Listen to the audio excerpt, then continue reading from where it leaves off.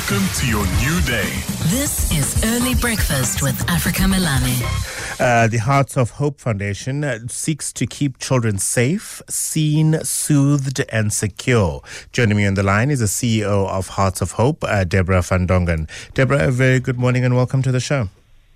Good morning, Africa, to you and the listeners. Thank you for having me. Let's share with the listeners a little bit more about your organization and what you seek to achieve. So our main focus as an organization as Hearts of Hope is we look after orphaned or vulnerable children in a children's home based in Johannesburg. We have 52 children in our care, aged from birth to 21 years old is when they can stay with us. And our primary objective is to find them forever homes eventually. So the children that come to us are placed with us by the Children's Court, and they arrive at us having either been removed because of abandonment, abuse, neglect. Some children have been given up for adoption.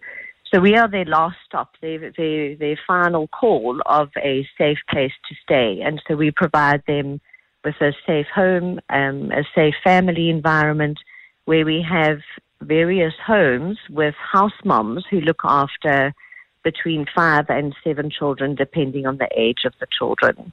Yeah. As you said, it is a transitional home because once they reach a certain age, hopefully you found them then a permanent home, but they will need to leave your facility, I imagine, yeah?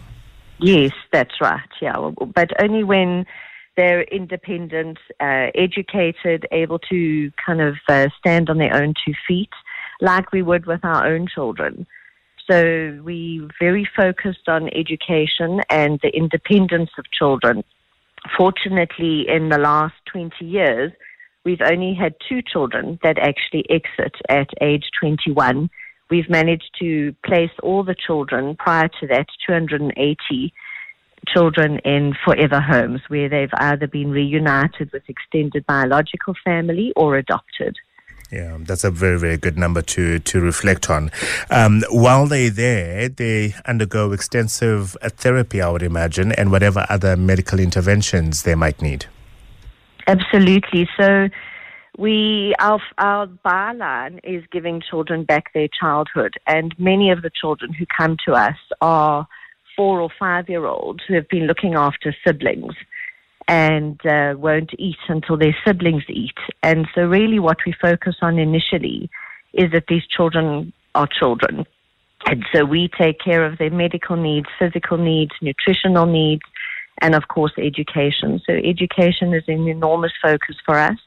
We have our ECD center where we educate the children literally from when they can walk, because there's been so often gaps in their development. So from 14 months, they start attending playgroup right up until matric and then tertiary education, if that's something that they're interested in.